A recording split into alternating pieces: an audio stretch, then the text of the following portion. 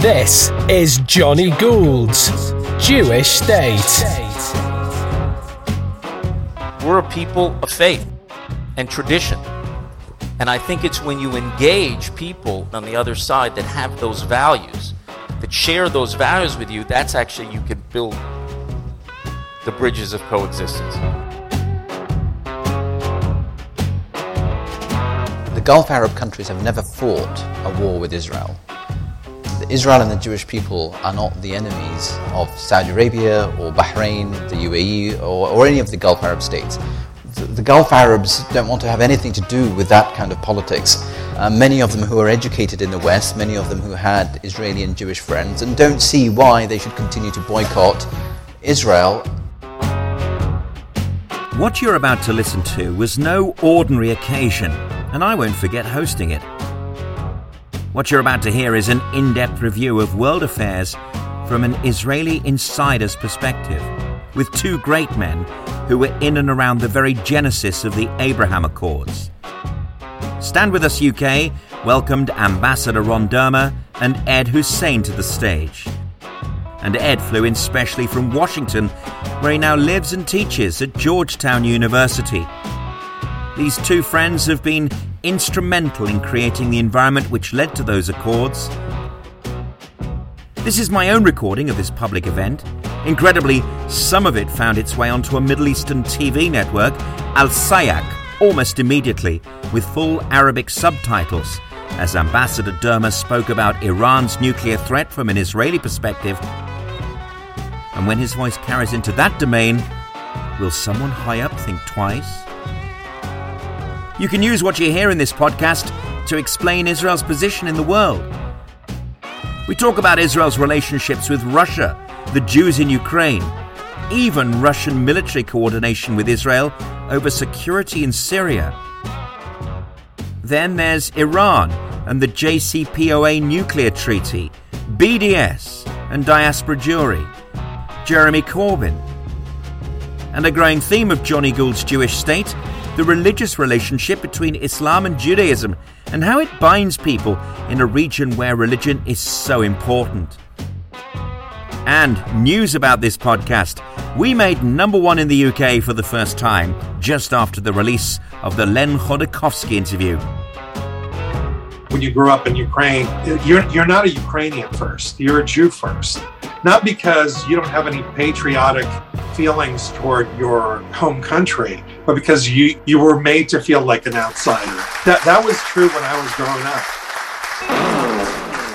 Good evening to you. Welcome to this very special event with Ed Husain and Ambassador Ron Dermer as we discuss the Abraham Accords, one of the most extraordinary diplomatic breakthroughs of our age. What's next and how it came about. You'll hear some extremely well-informed opinions and valid takes on this subject. Believe me, this is not an ordinary event. Ed Husain, it's great to see you again. We've become friends over a very short period of time. I've known you for just about 2 or 3 years. We met 3 or 4 years ago. Whenever we meet, we always have a great kickabout. And you just wanted to be introduced tonight as a writer and a political advisor. But to me, you're much more than that. And if you don't mind, I'd like to add a few personal words about Ed. He's an educator, is Ed. And over the last 2 years, he's become a good friend. And when we do meet, sitting down over drinks or on walking tours of old London, where we discovered the beginning of Watling Street is not at Marble Arch. The conversation is rich and vibrant and full of ideas. One of my favorites, actually, Ed, was when you wished that today's Iran should return to the days of Mordechai and Esther in Old Persia, which in today's language would be the return of the Shah with a Jewish wife, and perhaps the leader of Tehran's Jewish community replacing Ibrahim Raisi as president. He's the author of many important books, most recently Among the Mosques, A Journey Across Muslim Britain, very vital read about a snapshot of where we are today in the country, and most notably, I think we'd all agree, The Islamist, which our mutual friend Tom Tugendhat, MBE MP, called, quotes on my podcast, one of the most brilliant books in the English language. Please welcome Ed Husain. Thank you.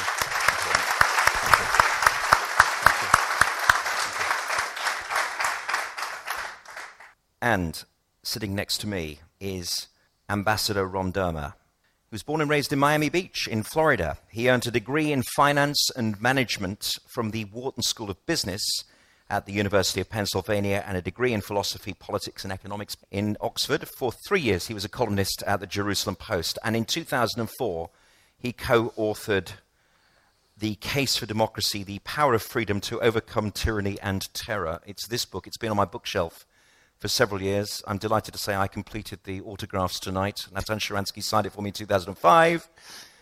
And today, since my children were born, since the publishing of the book, I'm delighted to say that they're in there as well. So thank you very much for signing it. And from 2005 to 2008, Ron served as Israel's Minister of Economic Affairs in the US. From 2009 to 2013, he served as a senior advisor to Prime Minister Benjamin Netanyahu.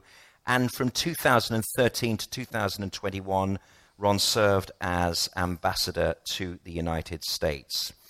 Ron is regarded as one of the most consequential ambassadors ever in that role, as well as one of the most creative and influential from any country during his tenure in Washington.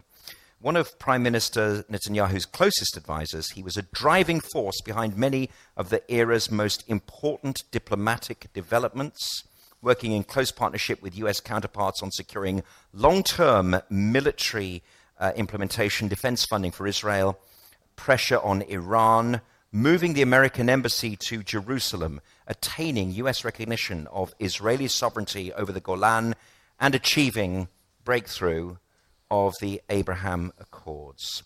Ron is currently a partner in Exigent Capital, an investment company in Jerusalem, a non-resident distinguished fellow at GINSA, a Washington-based think tank that focuses on US-Israel relations. And now, I've got competition, because he's going to produce a bi-weekly podcast called Diplomatically Incorrect. You have permission to switch channels occasionally. Ron is married to Rhoda. They have 5 children. They live in Jerusalem. Please welcome Ambassador Ron Dermer. Thank you.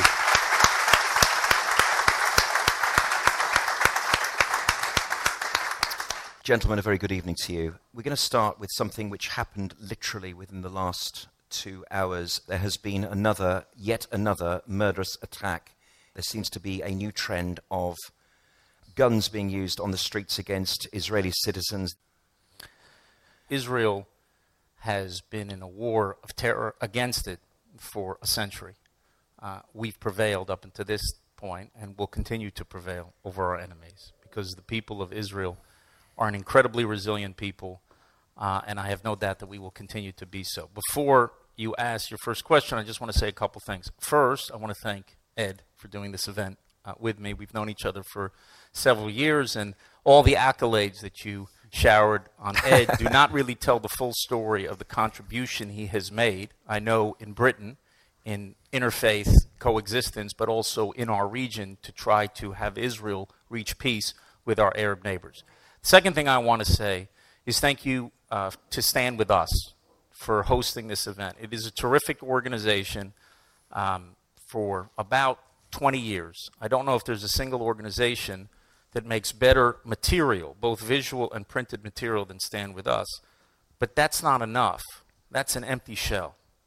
What Stand With Us stands out on is their pride and their willingness to stand up for Israel. And I thank you for everything that this great organization does in the UK, in America, and in other places around the world. Thank you for all of that. Now, yeah, you can give them a round of applause. I also want to say one other thing.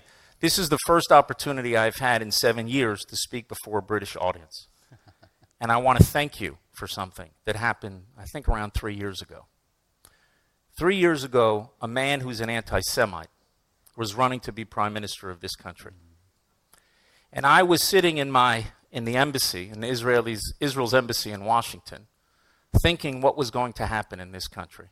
Will this great country, this great force of civilization, will it put in charge of this country an anti-Semite? And to me, what changed everything was the fact that the Jewish community in this country put their differences aside. And I know there are a lot of disputes and a lot of debates. We wouldn't be Jews if we didn't have disputes and debates, and we wouldn't be English Jews if we didn't have a lot of disputes and debates. But you put it all aside, and you stood together and you took a stand. And the Jewish people cannot expect other people to stand with us if we are not willing to stand for ourselves. And that stand, I think, mobilized a lot of people through this very fair-minded country, and I think turned the tide.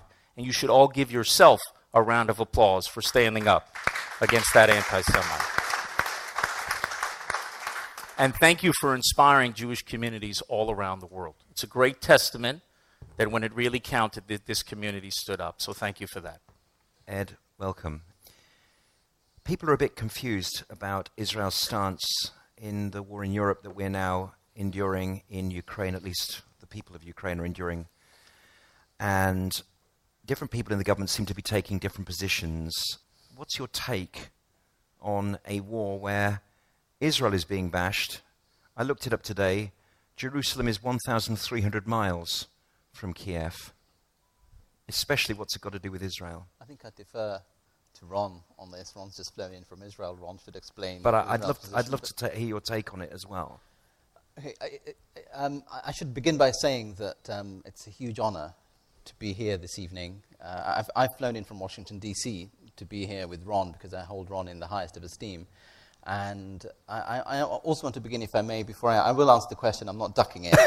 I just want to say that we often forget that the normalization of Israel is preceded by the normalization of Judaism in the hearts and minds of my fellow believers, 1.8 billion Muslims around the world.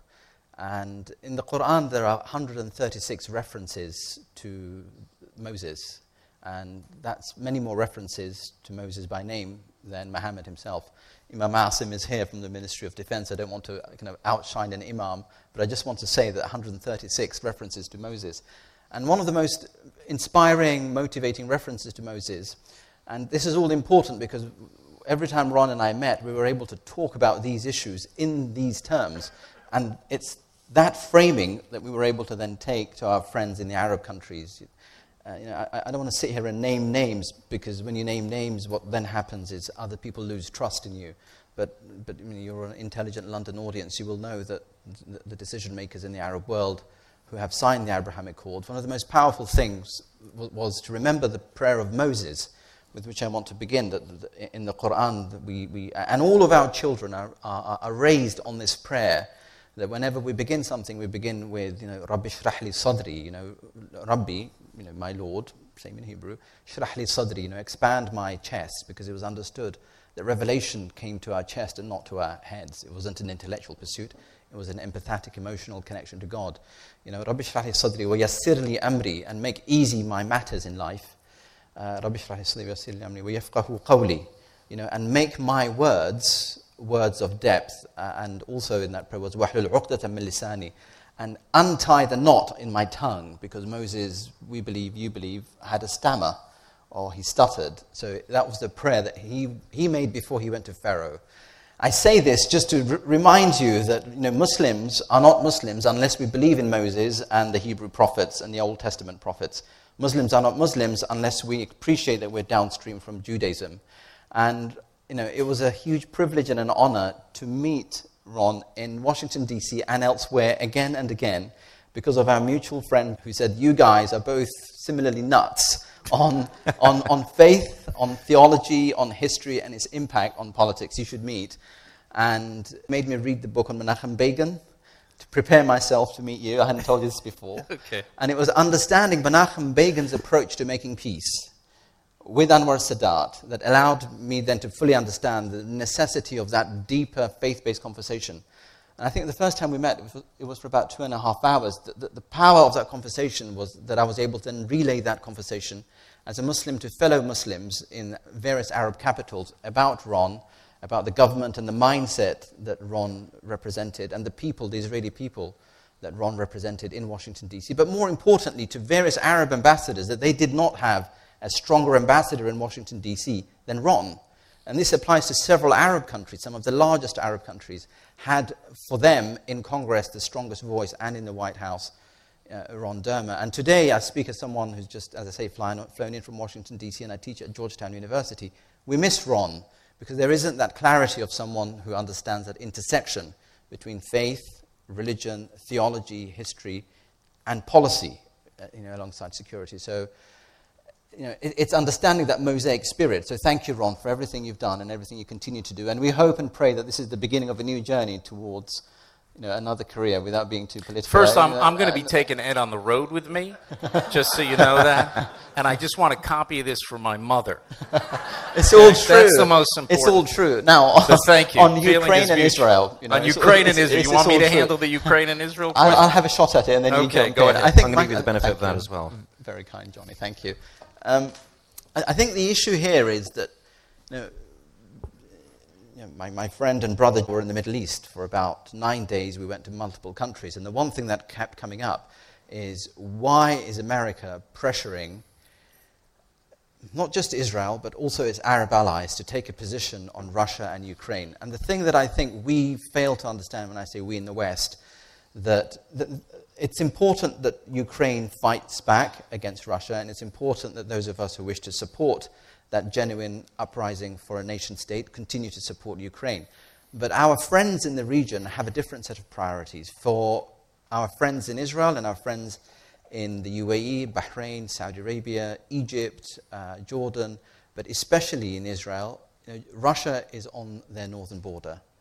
And it's not a faraway calculation. And whether it was over Afghanistan or whether it was previously over other countries, our American allies have been found wanting. And therefore it's appropriate that the Israelis, but also the new Arab allies, make a consideration and a calculation based on their own national interests, where they're able to be what they are. And I just want to end this answer by saying the following: that 100 years ago, there were pogroms. 1,000 years ago, there were pogroms. But there wasn't a Jewish state to negotiate on behalf of various fighting forces in the world. What we have today is an Israeli government and an Israeli state that is negotiating between the Russians, the Ukrainians, and others. And that is, I think, the role for Israel. And that is what Israel should be doing, is being the biblical promise, a light unto the nations, as to how you broker peace rather than take sides, condemn another, and continue the cycle of war. Because in the media, we always see criticism of Israel based upon British values. Why haven't you sanctioned the Russians like we have? And of course, as Ed has so succinctly and beautifully put, as he so often does, Israel's position is different geopolitically and religiously, actually, as well. Well, I'll address British values in a minute, but let me try to explain Israel's situation with the war in Ukraine. So obviously we have many interests here. The first interest we had was to ensure that Israelis who were trapped there could get home. We have about 15,000 Israelis and around 13,500 left. A little over 1,000 are there. There's a couple hundred, I think, who are fighting actually in the Ukrainian army, who are joint citizens. We also have an obligation to enable those Jews who live in the Ukraine, and there are about 200,000 Jews by some estimate who would qualify under our law of return. Those of you who don't know, that is the single most important law in Israel. It enables a Jew anywhere, in fact, even second and third generation, to come to Israel and to become a citizen because of our unique history of persecution. And the remarkable thing about what is happening in the Ukraine and what has happened in the Ukraine is that no one is asking, where is the Jewish community going to go? The major obsession of Jews before the last 75 years was, where are we going to go when the inevitable blank hits the fan?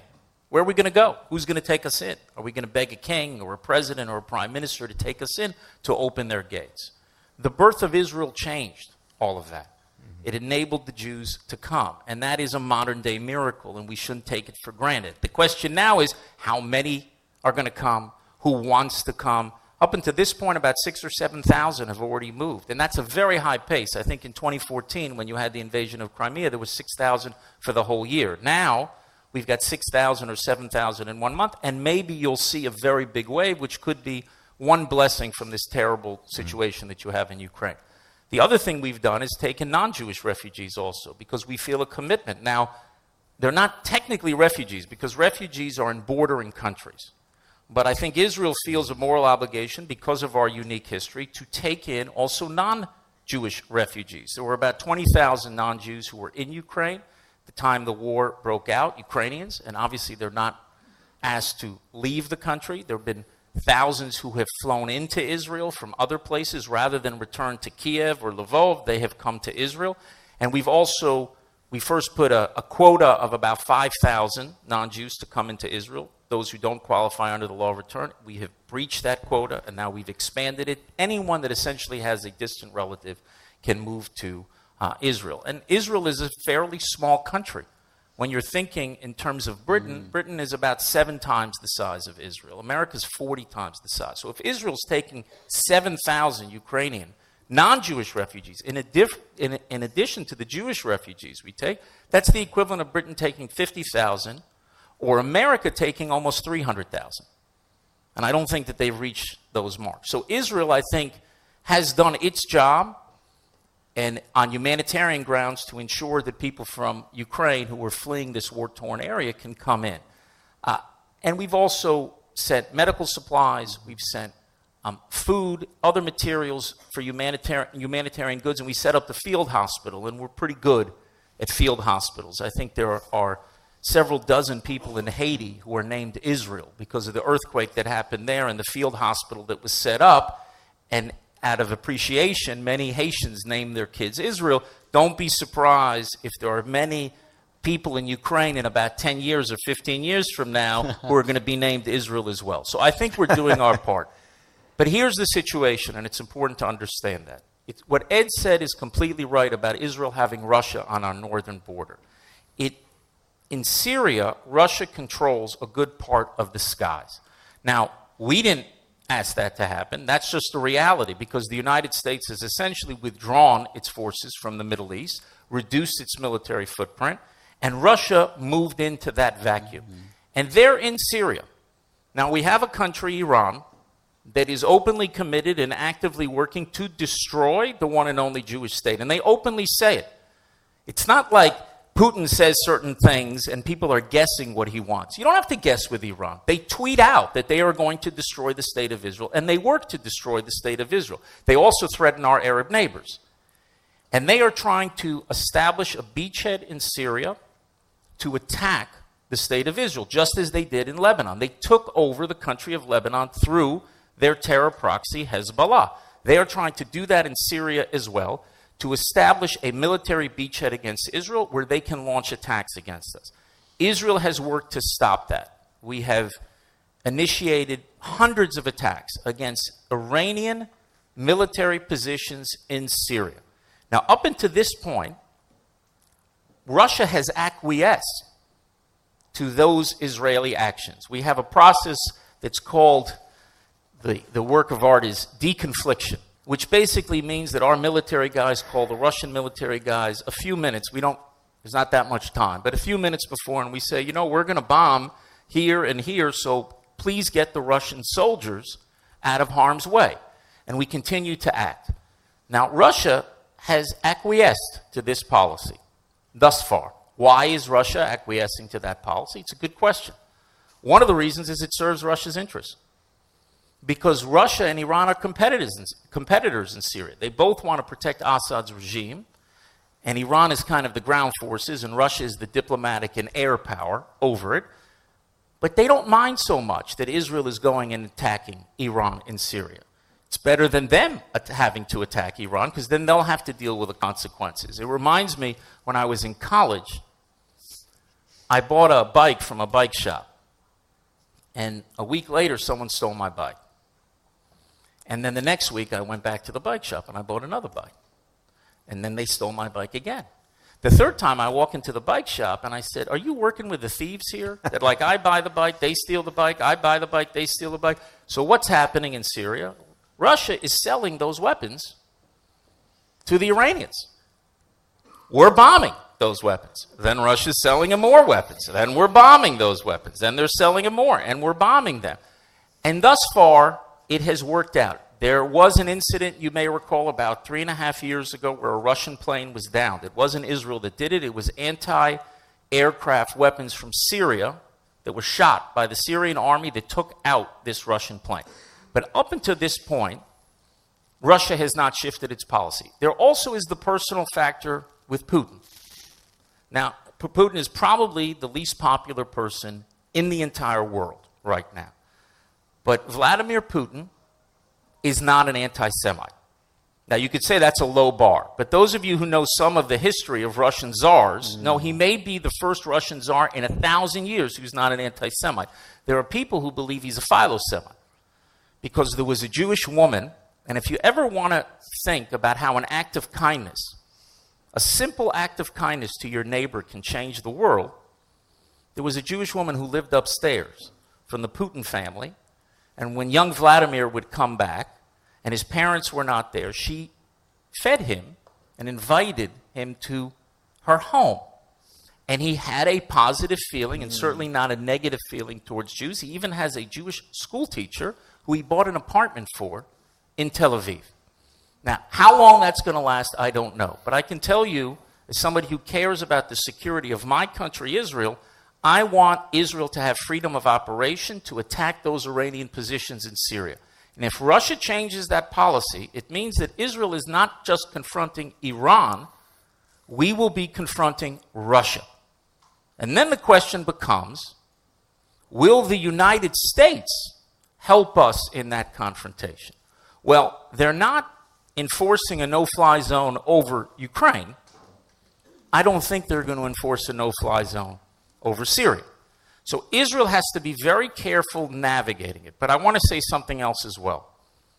Those who would berate Israel, whether it's in the UK or it's the US or anywhere else, for not being strong enough in confronting Russia, and at the same time are working with the Russians to finalize a deal with the Islamic Republic of Iran, that regime that is openly calling and working to destroy us, that is an outrage. I don't need to listen to their sanctimonious talk. They are making a deal with the regime, with the Russians, that endangers not just the security of Israel, but the survival of Israel. Because that deal, and maybe we'll talk about it later, that's a glide path to a nuclear arsenal, and it gives Iran hundreds of billions of dollars that they will use to establish those bases in Syria, to arm Hezbollah, to confront our Sunni allies. The Houthis attack Saudi Arabia. The Emirates are under attack. Bahrain is threatened. So you're having the leading powers of the world, and this is not Britain's finest hour, the leading powers of the world that are making a deal with that regime, with the Russians, and threatening the interests of Israel and our Sunni Arab allies. And I can tell you something. Confronting Russia, this demand to confront Russia and appease Iran, that doesn't translate well into Hebrew. You cannot ask Israel to lead the West if America and Britain are not leading the West. The first thing you need to do is lead the West. Stand against all the evil actors, whether it's Russia and Iran. When we see such moral clarity, then you can come to your ally Israel, then you can come to your Gulf allies and say, we need you to stand with us. And guess what? Then we would stand with you. Right now, we don't see that. And that's why we have to navigate through this very, very complicated terrain and do the best we can to protect our own citizens. That is a very, very succinct explanation. I don't know about succinct. That's the British understatement. Yeah, well, you know, that's what I'm here for. I got it. That's It's been a long time since I've been in Oxford. Kind of what I'm here Oxford. for. That's what I'm here for. The British, and I have to tell you this, they've always This is the British values bit, by the way. They've always had this brilliant way of insulting people with compliments. No one can do it like the British can. So thank you for that. Succinct. I'm also Jewish. So anyway. Ron, you just talked about your bike being stolen every 2 weeks. Can we talk about your university days? Because I'm wondering how much of an influence on your adult life, on your politics, this was, that you had a Muslim Pakistani friend at Oxford. Did faith play a role in your friendship? Let's talk about Oxford, not about the bike. Well, I think it did. My friend Abbas, who is here with us tonight, from Oxford, a Pakistani Muslim, and I was the Jew, then American Jew, on my way to being an Israeli Jew. We're flatmates in Oxford. And I think, this is my own view, Ed is certainly, as you know, also, I don't have to give Dvar Torahs when I got Ed with me. Because like he does the job. That's the good thing. That's true. We don't have to stop for me to say words from the Bible because you're going to do enough. But I think actually identity is contagious. I think when you're with somebody who is proud of their own identity, proud of their faith, I think it's contagious. And other people start becoming proud of their identity and proud of their faith. And I never saw Abbas's strong identity and strong faith as a threat to me at all. And I believe, and I've believed this for 30 years, that if we're really going to get to the core of the conflict and deal with it, it's actually the religious leaders that can help us resolve it. Now that sounds to a lot of people crazy because they think we have to, get rid of all these religious ideas, just deal with secularism. But that's not the people of the region. We're a people of faith and tradition. And I think it's when you engage people of faith and tradition on the other side that have those values, that share those values with you, that's actually you can build the bridges of coexistence. And so if anything, my friends, a lot of Muslim friends at Oxford, I brought Abbas with me to my home in Passover. My Jewish mother packed his suitcase with matzahs. So he may have been the only Pakistani Muslim who's flown with boxes of matzahs on a plane somewhere. But I think it created an environment of mutual respect. And that was true of all of the classmates at Oxford. I know the situation in campuses today may be different than it was 25 years ago, but I think it's very important for student leaders, Jews and Muslims and Christians, to work together. And not to say everyone who believes in something we're going to put on one side and we're just going to deal with the people who don't. That's not going to, I think, transform the Middle East for the better. Because the people there have these traditions, and I think that's the way that we can forge that coexistence. Just to bounce off on Ron's point and your friend Abbas, circa 2016, this is a few years before the Abraham Accords. Well, actually, if you just allow me to wind back slightly to about 2011-12, at the height of the Arab Spring, I was then a senior fellow at the Middle East section at the Council on Foreign Relations. And CNN wanted me to go on because there was an operation that Israel was conducting against terrorism in Gaza, wanted me to go on to debate this guy from Israel who was going to make the argument for why Israel is right to go into Gaza. And my point was to criticize Israel for its operation. Now, by then I had already left Islamism, but I was still and remain a proud Muslim. The only way you score brownie points among Muslims, even to this day, sadly, with activists, is by bashing Israel. You can be pro-gay rights, you can be pro-everything, but as long as you're bashing Israel, you're still part of the clan, the tribe, you're one of us. But the moment you cross that red line and start becoming pro-Israeli, somehow you've sold out something. So in order for me to retain my credentials, I agreed to go on CNN and debate this guy. It just so happened this guy is, to this day now, Naftali Bennett. So and still on CNN, by the way, this debate with Naftali Bennett. And he makes compelling arguments, and my whole point was to critique him. CNN loved it, but there was a man here in London who did not like that interview. He picked the phone up to me and said, "Have you ever been to Israel?" I said, "Well, no, I haven't." He said, "Well, how can you criticize a country without having visited Israel? I suggest, you and I together go to Israel." That man, ladies and gentlemen, is my friend.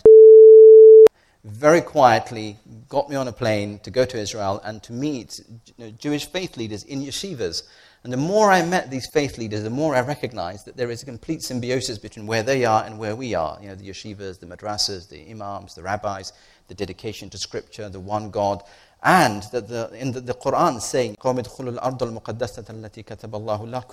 Quran says to Moses that, "Oh, my people, enter the land which was prescribed for you, written for you." So all of this is in my head, and to cut a long story short, I come back to Washington, D.C., and ask my friend, "Have you been to any Muslim countries?" And he says, "Well, no." So I said, "Well, now it's your turn to come with me, to reciprocate and come with me to..." And he says, "Well, where should I go?" I said, "There's a big conference coming up in Abu Dhabi." It's 2016 now, 4 years after the Naftali Bennett ping pong. And in Abu Dhabi, there was a gathering of 750 Muslim scholars, and almost all of them, imams and muftis, people who give fatwas, and from major countries. The Egyptian mufti was there, the Indonesian mufti was there, so a huge gathering of imams. So is the only, forgive me for being blunt, white, English, Jewish guy in the room, and people come up to him and say hello to and say, have you been to the Middle East before? And at this point, my whole agenda was to introduce as a friend, an English friend, and keep the other stuff quiet. And say, yes, I have. I've been to Israel. And people look at them and look at and think, you are here in Abu Dhabi in 2016 with 750 imams talking about Israel, and then proudly says, yes, I'm Jewish. And that put me at a kind of, this wasn't part of the plan, that you would come here and start declaring your Judaism and your commitment to Israel. But it's what you said, Ron, about strong faith. It is contagious, because then people in the room, especially Sheikh Abdullah bin Zayed, who was the patron of the event, who was then a signatory to the Abrahamic Accords, who's now the foreign minister of the United Arab Emirates, he and his team noticed something, that there were lots of Muslims there. There were some Christians who were scheduled to come the following year, but there were no Jewish people scheduled. So this one Jewish presence in the room made all the difference. The following year, they invited 5 rabbis. The year after that, they invited 15 rabbis. The year after, they invited 30 rabbis. And each year now we have the Abrahamic family house in Abu Dhabi, where there's a synagogue in the spirit of Maimonides, and then there's the St. Francis of Assisi Church, and then there's going to be Ahmed al-Tayyib Mosque. My point is that those small deeds, as you said, make a big difference. But it was the normalizing of Judaism in Abu Dhabi before the acceptance of Israel. And for those remaining 4 or 5 years, I don't think I'm speaking out of turn if I say that our friends in government in the United Arab Emirates, whenever there were reports of pro-Hamas, pro-Hezbollah, pro-Houthi activities, they can do things on WhatsApp that we can't do in this country. They know what's being said. They just removed those people from the country. They sent them back to Syria. They sent them back to the West Bank, wherever else, in order to prepare their populations for the acceptance of Israel and of Judaism. And this is what's required as a precursor before it reaches the top level of ambassador, statesman Ron Dermer sat in Washington, D.C. You need people on the ground making those changes. Mm-hmm. And I'm hoping that people in this room will continue that work on your own campuses and in your own communities, that you do those small acts of kindness that trigger big strategic change. Which brings us... And the moral of the story is obviously you should debate Naftali Bennett on CNN. Yes, that's where it all starts. Which brings us succinctly, because Ed is British, to the genesis of the Abraham Accords, because as you say, it started on the ground, filtering up, how it grew to where it is today, and why now for Israel? Is it important that it came about at this time? The timing is so crucial to the success of the Abraham Accords so far, is it not? Yeah, I think it's a very good question. I wouldn't say it's why now for Israel, it's why now for the Sunni Arabs. Why did they make this decision? Because Israel, anytime we faced an Arab leader who was prepared to make peace, whether it was Sadat in the 70s or King Hussein in the 1990s, we were prepared to make peace. The question is, what was the shift that happened in the Gulf, in particular in the Sunni Arab world? And I would say, go back about 20 years ago. There was an Arab peace initiative. First, there was a Saudi peace initiative in 2002, and then an Arab peace initiative. But I don't think that was a genuine initiative, and I didn't think so at the time. About 9 months before that initiative, there was 9/11. 15 of the 19 hijackers were Saudis. Almost 3,000 Americans were murdered.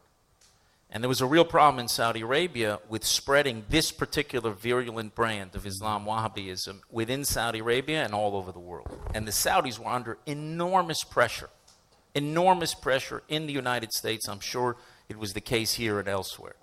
And about 8 months after 9/11, in May of 2002, Tom Friedman, the columnist for the New York Times, was invited to Riyadh, and a desk drawer was opened, and they put the peace plan on the table. And I think that was an attempt to go from being terror masters to peacemakers.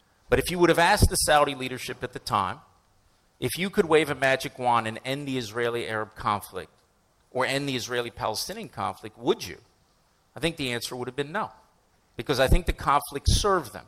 served their purposes, diverting a lot of criticism of the regime that wasn't the most reformist regime on the planet, and I'm going to be a diplomat when I say that. That was 2002. Now fast forward to 2012.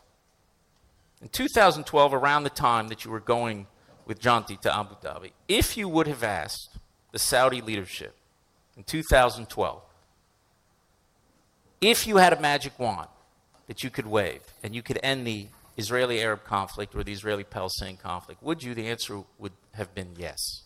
So what happened in that decade? That was the beginning. The Abraham Accords, the surfacing of this came later, but that was the beginning. So what happened in those 10 years? I'll tell you what didn't happen. They did not translate Herzl's The Jewish State into Arabic, and a wave of Zionism did not spread through the Middle East.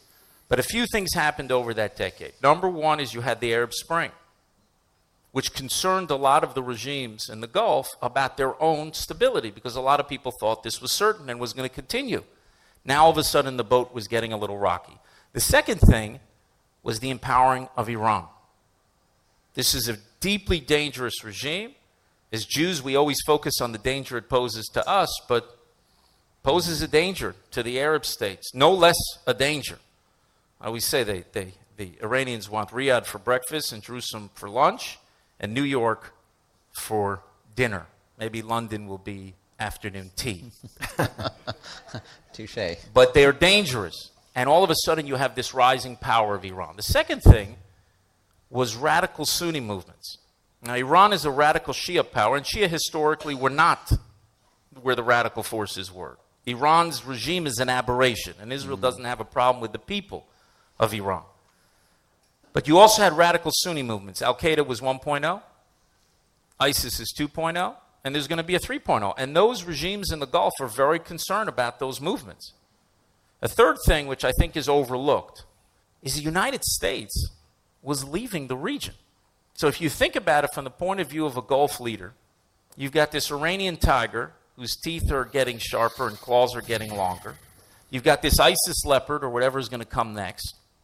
And then the 800-pound American gorilla just left the building. So they look around and they see a 200-pound gorilla with a kippah on. They say, maybe we should work with them. So the first thing was they understood that their security interests in a world where America was leaving the Middle East was tied to actually having a strong alliance with Israel. And this is not something that's a political issue in the United States, because President Obama and President Trump and President Biden, they don't want to be in the same sentence with one another. But when it comes to sending troops to the Middle East, they all have the same opinion. None of them want to get involved in wars in the Middle East. So they see the United States receding, and all of a sudden Israel becomes an important security partner. That's number one. Number two is Israel is a global center of technology. We are a second Silicon Valley. Now, if you think about it, the Arab boycott of Israel is about as intelligent as Oregon, Nevada, Wyoming, Colorado, Arizona, New Mexico, and half of California boycotting Silicon Valley. It makes absolutely no sense. And to the extent that you have leaders in the Arab world who are thinking 20, 30, 40 years ahead, and you do, and Mohammed bin Zayed is probably the first among them, but you have it in Bahrain and you have it in Saudi Arabia, they're thinking, why not work in a partnership with Israel? So their security interests and their economic interests drive them to an understanding that they want to be in alliance with Israel. Now, how do you do that? Because you have 60 years of baggage. You have all the hostility towards Israel. And that required us working underneath the surface and also trying to convince, and this is going to be a succinct answer. It's already a succinct answer. Working. But we had to convince the U.S. administration to also get their policies right. And in this, we went to the Obama administration in its second term, and we failed. I tried with Secretary Kerry many times. President Obama, the Prime Minister tried with him. There's a real opportunity here of a change in the region. Take advantage of it. They didn't listen. For them, it was just about Prime Minister Netanyahu not wanting to make concessions to the Palestinians. They didn't actually see the opportunity. We saw it because we would have diplomats, British diplomats, French diplomats, U.S. diplomats, members of Congress, people, Australia, anyone who would come through the Middle East would come through Abu Dhabi, come through Manama, would come through Riyadh, then they'd come to Jerusalem. And they'd say, guess what, Prime Minister, you sound exactly like MBZ. You sound exactly like the Saudi leadership. You sound exact. So you understood that there was something there, and we were having meetings quietly that still people don't know about between them. And they haven't leaked out. Maybe one day the Prime Minister will write a book and he'll talk a little bit about it. So we knew it, but we tried to convince the Obama administration. We failed.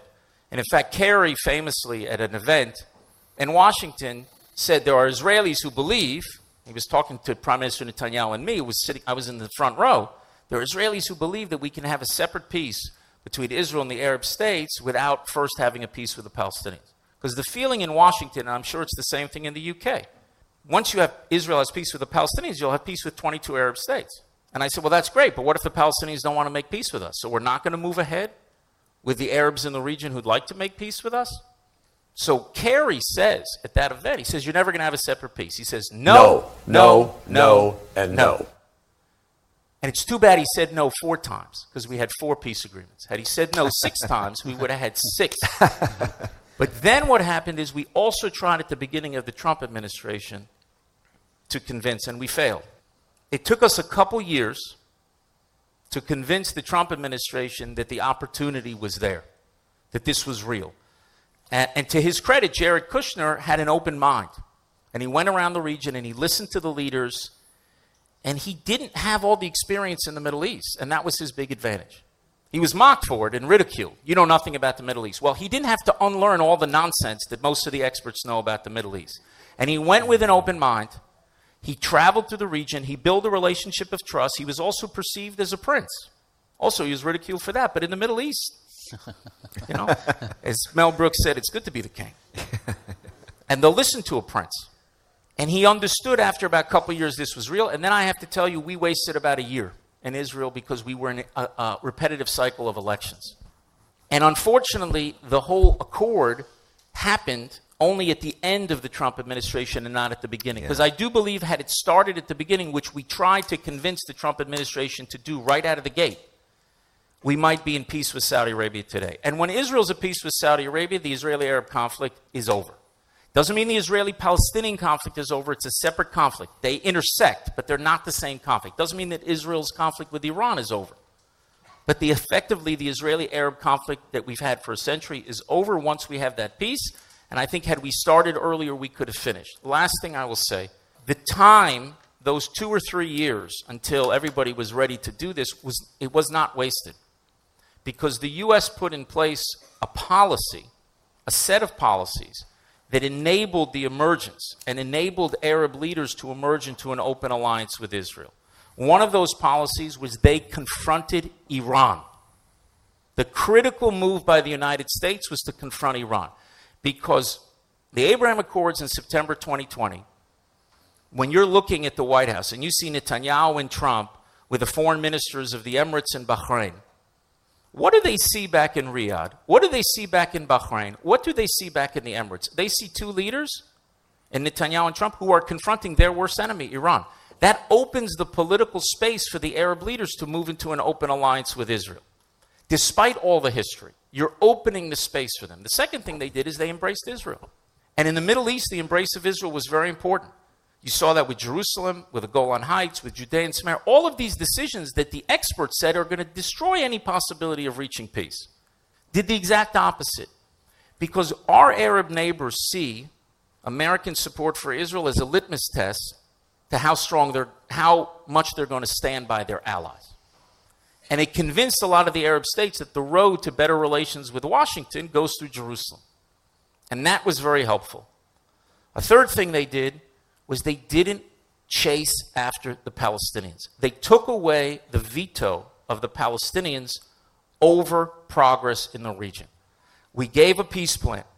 We hope the Palestinians will join us. We hope they will walk through to an ultimate solution of our conflict. But we cannot give the Palestinian leadership a veto over all progress in the region. And in fact, I believe that if we succeed in continuing to expand these accords, ultimately to have a peace with Saudi Arabia as well, that's when you will see positive forces within Palestinian society emerge that will want to move into peace with Israel. And we will strengthen those positive forces and push back against the extremists by saying, you know, you're waiting for this cavalry to come, You're waiting for the Arab and Muslim world you're going to whip up to go and fight Israel. We're working with them, and we're working with them on building a better future. Why don't you join us? That's the way that we can ultimately get a peace between Israelis and Palestinians, and hopefully one day, invite me back and we'll talk about the conflict that used to be between Israelis and Palestinians. We're not there yet. It may take a long time to get there, but it starts with the Abraham Accords and expanding those accords and deepening the peace, the current peace that we have, to show that this success story, how powerful it is for our Egyptians, for Jordanians, for everyone in the region, to encourage other countries to come on board.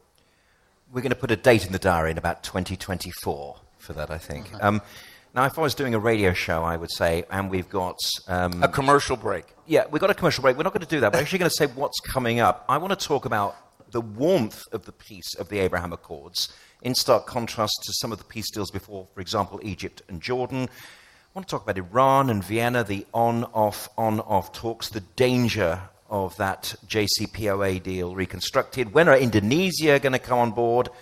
Turkey changing sides, it appears. How close is that? And where are Oman? Oman were there on day one when the Peace to Prosperity Plan was unveiled on that January winter's day in Washington. Where are they? I keep hearing answers I'm not satisfied with.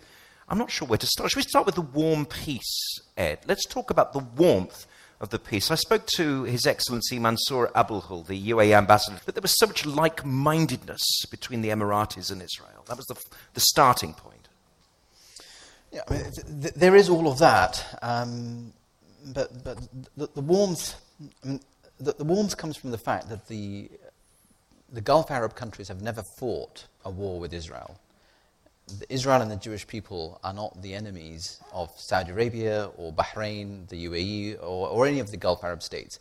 Whereas with Jordan, Jordan occupied Jerusalem. Jordan, for more than 18 years, Jordan sees itself as the patron of the Temple Mount or the Masjid al-Aqsa area.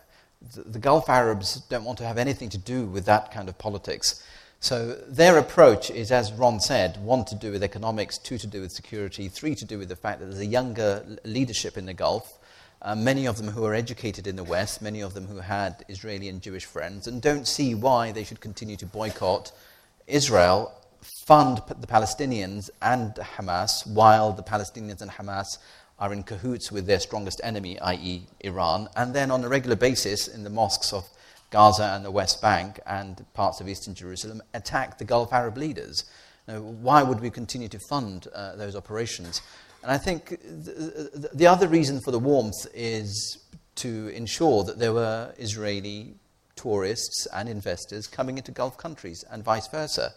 And it makes perfect sense that when you've got Silicon Valley and a whole group of investors in other sectors sat on your regional doorstep, why would you want to continue to go and pitch in London and New York and elsewhere when you've got the Israeli brain hub? And this is not just 30,000 feet stuff. We hear it all the time in conversations that we're having with our friends in the region. And the warmth is also triggered by the fact that Gulf Arabs are wealthy. Gulf Arabs are much like Israelis, wanting to travel a lot. I mean, Jonty and I were in Dubai 2 weeks ago, and in the business lounge where you can hear Farsi being spoken by people about to get on a plane to Shiraz and Tehran, you can hear lots of Hebrew being spoken by Israelis who are just about to get onto a plane to Tel Aviv, and lots of Arabs looking between them, thinking, there's something going on here in the lounges of Dubai airport that hadn't been going on a year ago. So the piece is genuinely warm. And, you go to one of the things that I loathe about the way in which many countries have treated their Jewish populations is, in keeping with history, keeping them somewhere in the outside of the city centre. But in the UAE, if you go, and I encourage you to all go to Dubai, the tallest building, Burj Al Khalifa, inside which is the kosher restaurant, in which, Jonty and I were there on a Monday night, 150 people, restaurant totally packed, a kosher restaurant in Dubai with 5,000 plus Jewish community and growing. People wearing yarmulkes with pride in a way that, many people outside of here won't be. So I can go on in terms of true. the, in It's terms true. of the What you warmth say of is the peace. true. It's because where we started, where Ron said that there's a love and respect for faith and tradition, and they respect people who wear the yarmulke because they realise they're covering their hair in the way that we've been asked to cover our head in prayers and whatnot in Islam. So there are those similarities. But I will say one thing, that yes, there's a warm peace, and it should be warmer still, by the way. We've got a long way to go. But there is also a negative, well, not a negative, there's another effect, which is FOMO on the part of other nations, especially the fear of missing out on the part of the Jordanians and the Egyptians, who are now offering, well, look, we have Sharm el-Sheikh, we have nice beaches. Why do Israelis, 450,000 of them to date, go to Dubai? Please come to, Jordan, and please come to now Turkey, and please come to Egypt. And somehow there's a lot of marketing going on in Israel now to visit those countries. But the Israelis are astute. They're thinking, no, I think you guys have been around for a few decades and you haven't welcomed us. We'll go to Dubai where we are welcomed, and where we have kosher restaurants, and where there is Chabad, and when there are rabbis, and where we feel welcome. So that warmth, I think, will only be exacerbated in coming years. Well, I'll tell you, just to add to that succinctly. Can I get something from this? There are, remember, Sadat, when he went to Jerusalem in 1977 and made peace with Israel in 1979, the environment was very different in the region. He was rejected by all Arab governments. Actually, Egypt was thrown out of the Arab League. All the populations in the region rejected it, and Sadat ultimately paid for that peace with his life. I don't want in any way diminish the courage of MBZ, because it was an act of courage. I mean, Netanyahu had a lot of vision, and Trump made some important decisions, especially to ensure that these countries would understand that their alliance with America would get stronger. But the one who actually deserves credit for the courage was Mohammed bin Zayed, who made this decision. It's a totally different region. Not only were they not thrown out of the Arab League, the Palestinians tried to pass a resolution in the Arab League against it, and it was completely rejected. Arab governments throughout the region were either silent, which in the Middle East, those of you who understand how to read the diplomatic tea leaves, speaks volumes. And to the best way that at least we can measure, the peoples in the region were very supportive. I think Yusuf Al-Otaiba, my counterpart, the Emirati ambassador to the United States, he told me a few months ago, he said they did a poll among young Emiratis and about 18 to 24-year-olds, and 87% of them were supportive of the peace agreement. So unfortunately, and I should say this, better a cold peace than a hot war. But we've had a cold peace with Egypt for over 40 years and a cold peace with Jordan for over 25 years. And that's not because of Israel, it was because of them. Because there were political, economic, cultural forces in those countries that were constantly militating against the peace. So if an Egyptian businessman would go to Tel Aviv and try to buy an Israeli tech company, and then he'd go back to Cairo, his business might get burned down. And if a Jordanian intellectual went to a writers' symposium in Jerusalem and then would go back to Amman and publish something about it, he may never publish again, even though we're at peace with them for decades.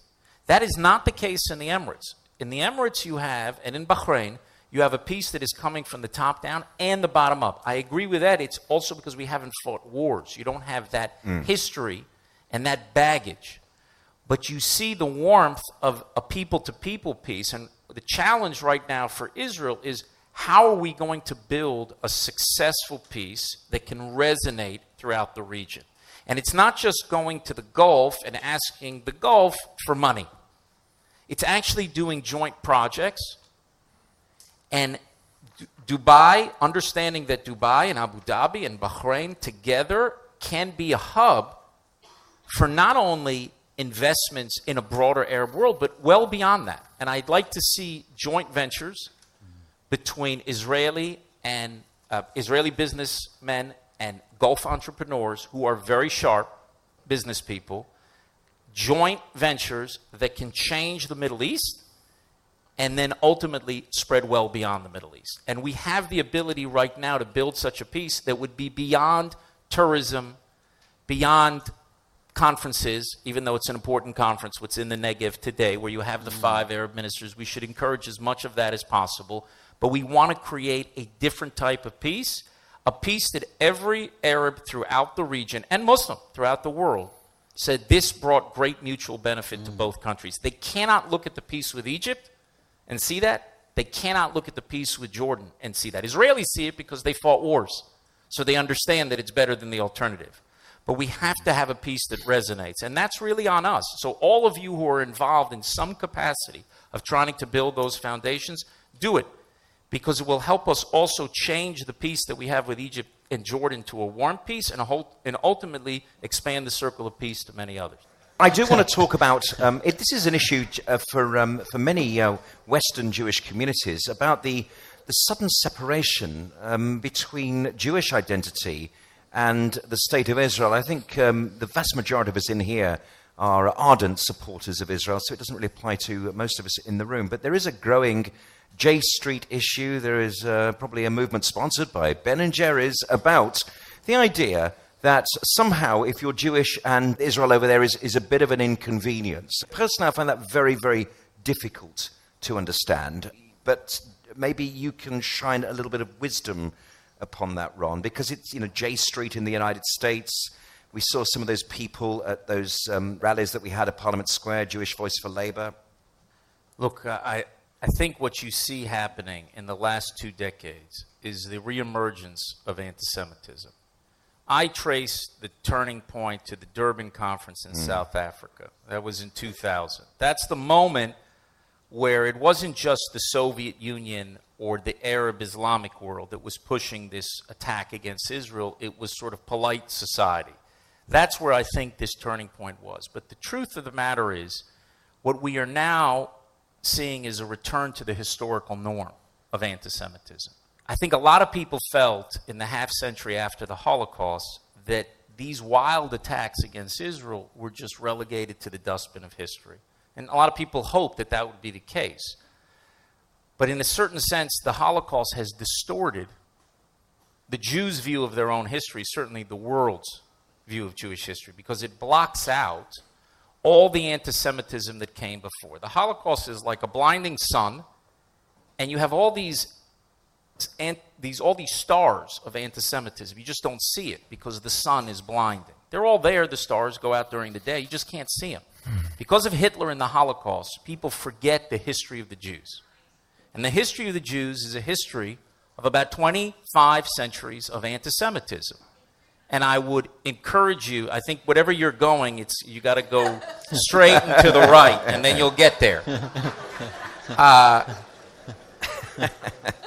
Yashar v'yamina. That's right. So, but I'd ask you to do something this evening. Go back and, it used to be in antiquity to be a great scholar. You have to sit in the Library of Alexandria for a couple of decades and read all the scrolls. Now you just have to Google it. I want you to pick a century tonight, any century. 5th century, 8th century, 11th century, 15th century. And look at the anti-Semitic attacks against Jews. And it will shock you. Because the Holocaust is such a seismic event. A third of the Jewish people, 6 million, are murdered. It's hard for people to get their minds around it. I used to say in the United States when I was ambassador, if you're trying to understand that, imagine over 100 million Americans being murdered. And if you can't wrap your mind around it, imagine a 9/11 every day for a century, because that's what the Holocaust did to the Jewish people. So in Britain, it's probably about 22 million Britons being murdered. And any comparison with what we're seeing in Russia and Ukraine, as harsh as it is and the horrific war, it's not on the same planet as the Holocaust. In Babi Yar, in 2 days, 33,000 Jews were killed, were shot and thrown into pits. In May 1944 in Auschwitz, 10,000 Jews were being murdered systematically every day. It's not the Holocaust. And people have to stop using this language because it diminishes and demeans what happened, which was so unique, the systematic attempt to annihilate each and every Jew and target them for destruction. But we've had centuries of anti-Semitism that came before it. Everyone knows the name of Zelensky. He's now a Ukrainian hero, a Jewish national hero of Ukraine. The last Ukrainian national hero is a guy named Khmelnytsky. Raise your hand if you know who Khmelnytsky was. That's pretty good. You got about 4 people here who know who it was. Khmelnytsky was a Ukrainian Cossack who killed somewhere between 150 and 300,000 Jews in the middle of the 17th century. He's lost to history because of Hitler. No one even remembers that anymore. And you have these anti-Semites that pop out and kill tens of thousands of Jews, sometime in a day, sometimes in a month. It's a very, very harsh history, and we've forgotten it. And what has happened now is this old hatred has returned. Now, it's returned in a new form.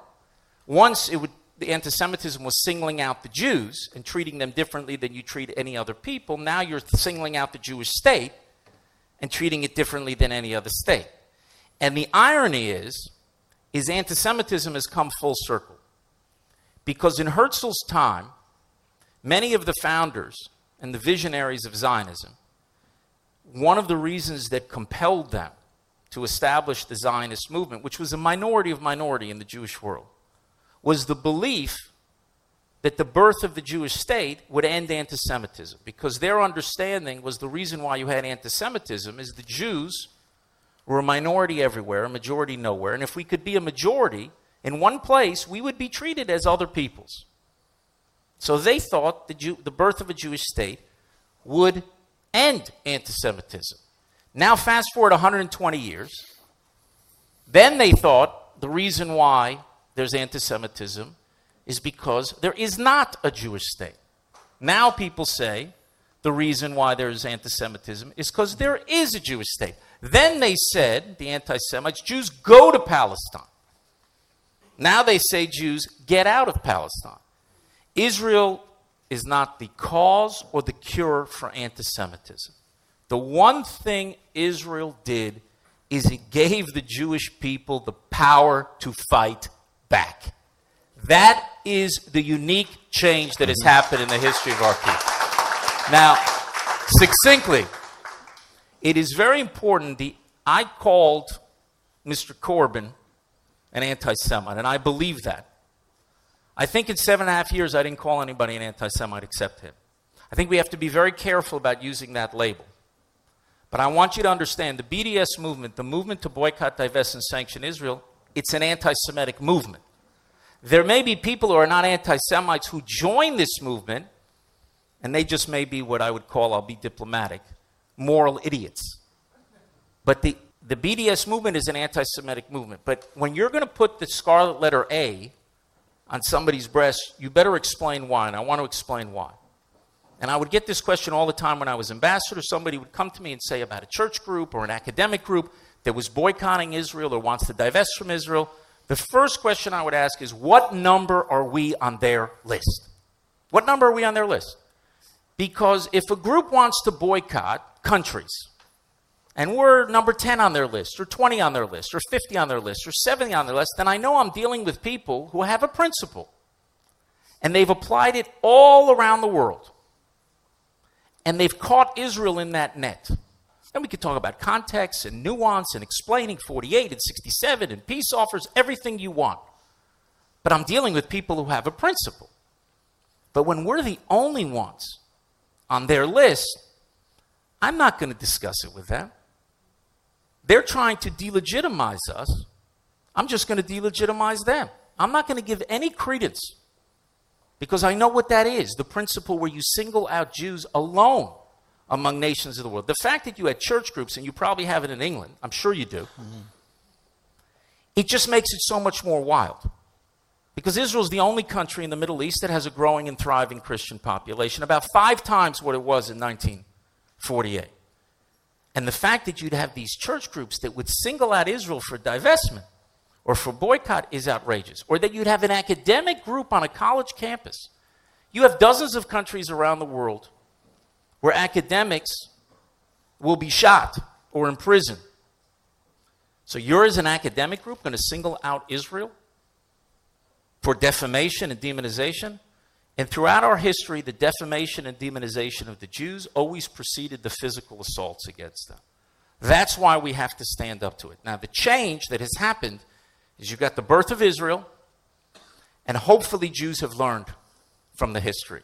And you look, I want to go back to what I said at the beginning. You see how one leader in Ukraine, taking a stand, has rallied his country and rallied people around the world. Now, whether people did enough or didn't do enough, but it changed everything.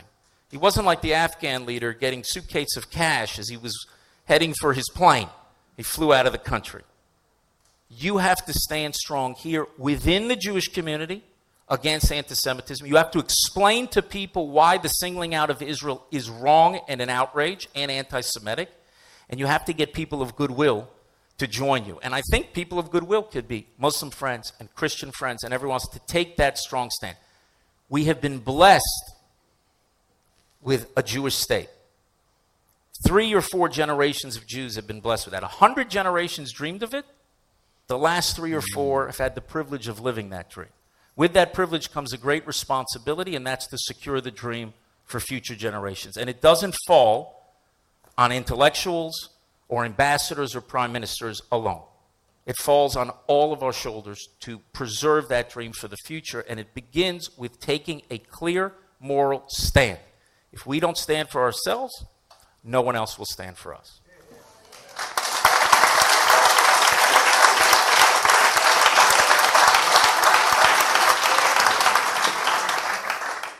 I do want to talk about Iran and how we are at the 11th hour, how President Herzog, I saw it with my own eyes in Downing Street, thanked the British government for making Hamas an illegal organization, but at the same time telling them to get their act together in Vienna as these talks go on and off and on and off, and Iran buying time and slowly but surely enriching uranium and making themselves a nuclear power. May I have your comments, both of you? Let's start with you, Ed, about Iran, how we deal with that, and actually their growing menace has actually perhaps been the grist, the oil of the Abraham Accords as well. So on Iran, the most important issue is that Iran wants to become the defenders of Jerusalem. And no other government in the region has made so much noise about Jerusalem in the last 5 to 8 years than the Iranian government on a regular basis. They attack the US, they attack Israel, and they attack the UK on a regular basis. The issue with Iran is that the sooner this clerical regime falls or is made to fall, the healthier, the more prosperous the rest of the region will be. Yes, the Iranian clerical regime has led to an alliance between the Jewish state and several Arab and Muslim states, but ultimately it's Iran's financing power into Hamas, into Hezbollah, into the Houthis, and the fact that even the Muslim Brotherhood, for that 1 year that they governed Egypt, went to visit the Iranians twice, was one of the reasons why the Gulf Arab leaders very quickly realized that what we're breeding among ourselves, with the Muslim Brotherhood aligned itself with Iran, and then the far left across the campus spaces and the media spaces in the West, means that there's a global mood music. The Iranians have been a blessing in uniting the Israelis, the Gulf Arab countries, Sunni Muslim countries, and more recently Turkey, against the current regime that's there. Now, there are 80 million people in Iran. I'm prepared to say at least 75 million of them are not people who are religious fanatics. Our challenge is, how is it that we get through to those individuals to reclaim their great civilization, which is the Iranian Persian civilization, and oust that regime. That regime, as you said correctly, Ron, is an aberration. And I'm a Sunni Muslim, mainstream Hanafi Sunni. I don't shy away from the identity. But the Iranian regime, as a Shia regime, is a politicized, anti-Israeli, anti-Sunni, anti-Muslim history regime. So this is a problem that we have in our midst inside the House of Islam. And I'll end by saying this, that if Iran continues to do what it's doing, in other words, fund extremist organizations that are attacking even the Saudis, i.e. the Houthi attacks into Saudi Arabia yesterday and multiple attacks previously, that doesn't leave the Saudis with many other options other than to unleash their own dogs of hell, which is their own Wahhabi extremist terrorist movements, because you can't fight terrorist movements with just drones and other conventional methods. You've got to fight them where they're most effective, among populations, in hospitals, in schools, in mosques. And the Wahhabi movement's been held back in the last 8 to 10 years. If the Iranian nuclear deal goes through, the Iranian coffers get enriched. The uranium program is then put on boosters, and then what you have is a willingness in the rest of the region to not only unleash their own dogs of hell, but to join the nuclear race itself. So what it does is it creates a Saudi Arabia, the UAE, Turkey, and other countries that want to then contest, and indeed defeat the Iranian nuclear program. So the upsides of this are very few, but Ron will speak much more succinctly. I will. Thank you. First, I want to explain to everybody why the nuclear deal is so bad, because we forget it. What the nuclear deal does is it puts restrictions on Iran's nuclear program for a certain number of years, and those restrictions are automatically removed. In the original deal, some were removed in 5 years, in 8 years, in 10 years, in 15 years. They're automatically removed. Iran doesn't have to change its behavior. All we have to do is wait for the clock to change. That's it. And in those two words, automatically removed, you understand why Israel is opposed to it. Because contrary to the claims that were made, I don't know if the British government made it, but the U.S. government under Obama made it, and you'll see it here from Biden people today. They say that this deal blocks Iran's path to the bomb. It does not. It paves Iran's path to a nuclear arsenal. The best that can be said about the deal, that it makes it very unlikely that Iran would break out to a bomb in a decade, and the price of that is it virtually guarantees that Iran will break out to a nuclear arsenal in the second decade, while at the same time removing all the sanctions, which has hundreds of billions of dollars flowing into Iranian coffers. And as that money goes in, they're not doing it to establish a GI Bill for returning members of the Revolutionary Guard. They're doing it to fuel their campaign of conquest and aggression throughout the region with our Sunni Arab neighbors, Iraq, Syria, Lebanon, Yemen, Gaza. They will fuel this war of aggression against us. So you haven't solved the problem at all, and you've now made the current situation in the regional aggression infinitely worse by freeing them up. Israel would support a deal that would actually get the one existential threat we face, which is a nuclear-armed Iran, get that off the table. But that's not what the deal does. And it doesn't even freeze the program. Some of you may be thinking, well, we'll have 10 years. The king could die, the dog could die. Everybody knows the story. It doesn't freeze anything. Iran is allowed to develop its nuclear program under the deal. They can do research and development on advanced centrifuges. They're working on their intercontinental ballistic missiles, their ICBMs. And last time I saw a map, Israel's on the same continent as Iran. Those ICBMs are not for Israel, they're for you. They're for America. And they're quietly, slowly but surely, putting all the elements of their nuclear program together. And this deal was made in 2015. That's 7 years ago, so you're already halfway through. Some of the restrictions have already been removed. Next year, the ballistic missile restriction will be removed. In 3 years, it'll be centrifuges. In 8 years, it'll be stockpiles.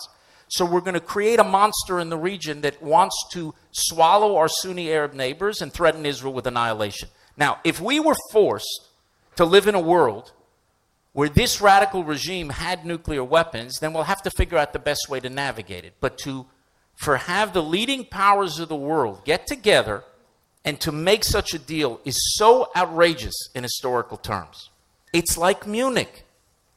That's what's happening now. And if there's a deal in Vienna, it'll be Vienna 2, Munich 1, in terms of the scorecard for historic appeasement. It's a disaster. And it makes the prospects for war much greater between Israel and Iran, and between our Sunni Arab neighbors and Iran, because they will be flush with cash. They will continue their aggression.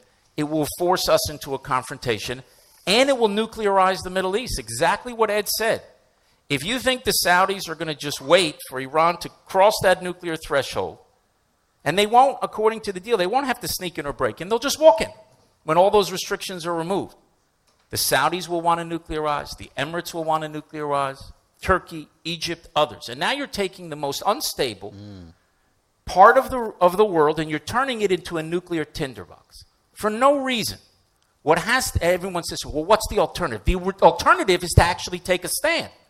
The alternative is to say, and make it very clear, the British Prime Minister, the American President, We will not allow Iran to develop nuclear weapons. And you put a credit with military action. If we have to, we don't want to, and understand that if anyone takes military action against Iran, Israel will pay the price, Bahrain will pay the price, the Emirates will pay the price. Understand that. So we don't want to see a war. But the best way to deter such a war is by making it clear to the Iranians that you're prepared to take whatever action is necessary to prevent this regime from developing nuclear weapons. It begins with a credible military threat. The second thing is you have to put massive sanctions on them. They're not even being enforced today. It was squeezing Iran's regime tremendously. And the third element that has never been in the policy, not of the United States under the Trump administration, and I haven't seen in the last 20 years, it's something that Ed said, which is reach out to the Iranian people. I don't know if it's 75 of the 80 million, but at least 2/3 of the Iranian people despise this regime. They've shown remarkable courage. They came to the streets in 2009. They had no support from the outside world. They're rioting in cities in Iran in 2015, in 2017, in 2019. They get no support from the outside world. They're your partners. They're your allies. We do not have a fight with the people of Iran. We have a fight with a radical regime that threatens us and threatens our Arab neighbors. And one other thing I want to say in this succinct response. It's very important. You remember that there were 6-party talks with North Korea. In the 90s and the early 2000s, there were 6-party talks. 2 of those parties were Japan and South Korea. And they begged the Clinton administration at the time and the Bush administration at the time to do those deals, to make those concessions. Now, that has to count for something in moral terms, that your allies in the region, these 2 vibrant democratic states in the region, are asking the U.S. president to make these deals with the North Koreans. For the United States, either President Bush or President Clinton, to have ignored that, that's a very tall order. Now, look at the P5+1 talks with Iran. Israel's not at the table. Our Arab neighbors are not at the table. We think it's a terrible deal. Our Arab neighbors think it's a terrible deal. But what do we know? We just live in the Middle East. But Britain, France, Germany, the United States, sitting thousands of miles away, are going to tell us what's in our interest? When Israel and the Arabs are on the same page, pay attention. We're telling you this is a disaster. And I hope that people will come to their senses. Right now, the only hope seems to be that the Iranians, it's like hardening Pharaoh's heart. See, I said Dvar Torah. That seems to be the only hope right now. And they're talking even about the IRGC, which is not the biggest issue. The big issue is a glide path to nuclear arsenal. But here you have this terror organization in the Revolutionary Guard of Iran that is wreaking so much havoc and destruction throughout the region. And they're thinking about removing its designation as a terror organization. And maybe that will open some minds. I remember Ahmadinejad. You remember the president of Iran, Ahmadinejad. So he said he wants to wipe Israel off the map. So Jews got upset. A few friends of Israel got upset. Then he said the Holocaust didn't happen. So a few more people got upset, but not that many. Then he went to Columbia University. I guess he wasn't canceled. A guy like Ahmadinejad doesn't get canceled. Yeah. But he went to Columbia University, and he said in his speech in Columbia, there are no gays in Iran. Wow, now he was a Meshuggah. Now he's a danger. So maybe this IRGC thing will get people to understand how insane this whole thing is. And have to understand where it comes from. Because I think 5 different people have asked me today, what, do they not see it? You have to ask yourself, why did appeasement happen in the 1930s? Was Chamberlain an immoral man? Was he a fool? I don't think so. You had World War I. 16 million people were killed in just what is the dumbest war in human history. And an entire generation was elected to avoid conflict at any cost. And when the cables were coming in from Berlin to London and to Paris and to Washington, it's all there. You read the history books, you say, what, they did not see? They did not hear? They didn't want to see and hear. They just wanted to avoid war. And that led to World War II, where 60 million were killed. Not 16, 60 million, including a third of the Jewish people. You have this terrible situation, Afghanistan and Iraq. No one wants to fight wars. The danger is we're heading right down this path where you have a real danger that wants to establish nuclear weapons and will just continue on its path of aggression. And if we've learned one thing about Ukraine, the situation there, when you have a nuclear power who's aggressive, your options of dealing with it are very, very different. No matter how many hashtags there are, no matter how much people are upset about this, they're living in the 19th century. It doesn't matter. When these regimes have nuclear weapons, your ability to push them back is very, very limited. Do not allow them to develop those weapons. We can still stop them, but we have to raise our voices now. Ambassador Ron Dermer and Ed Husain, thank you so much for your words of wisdom tonight. Thank you so much.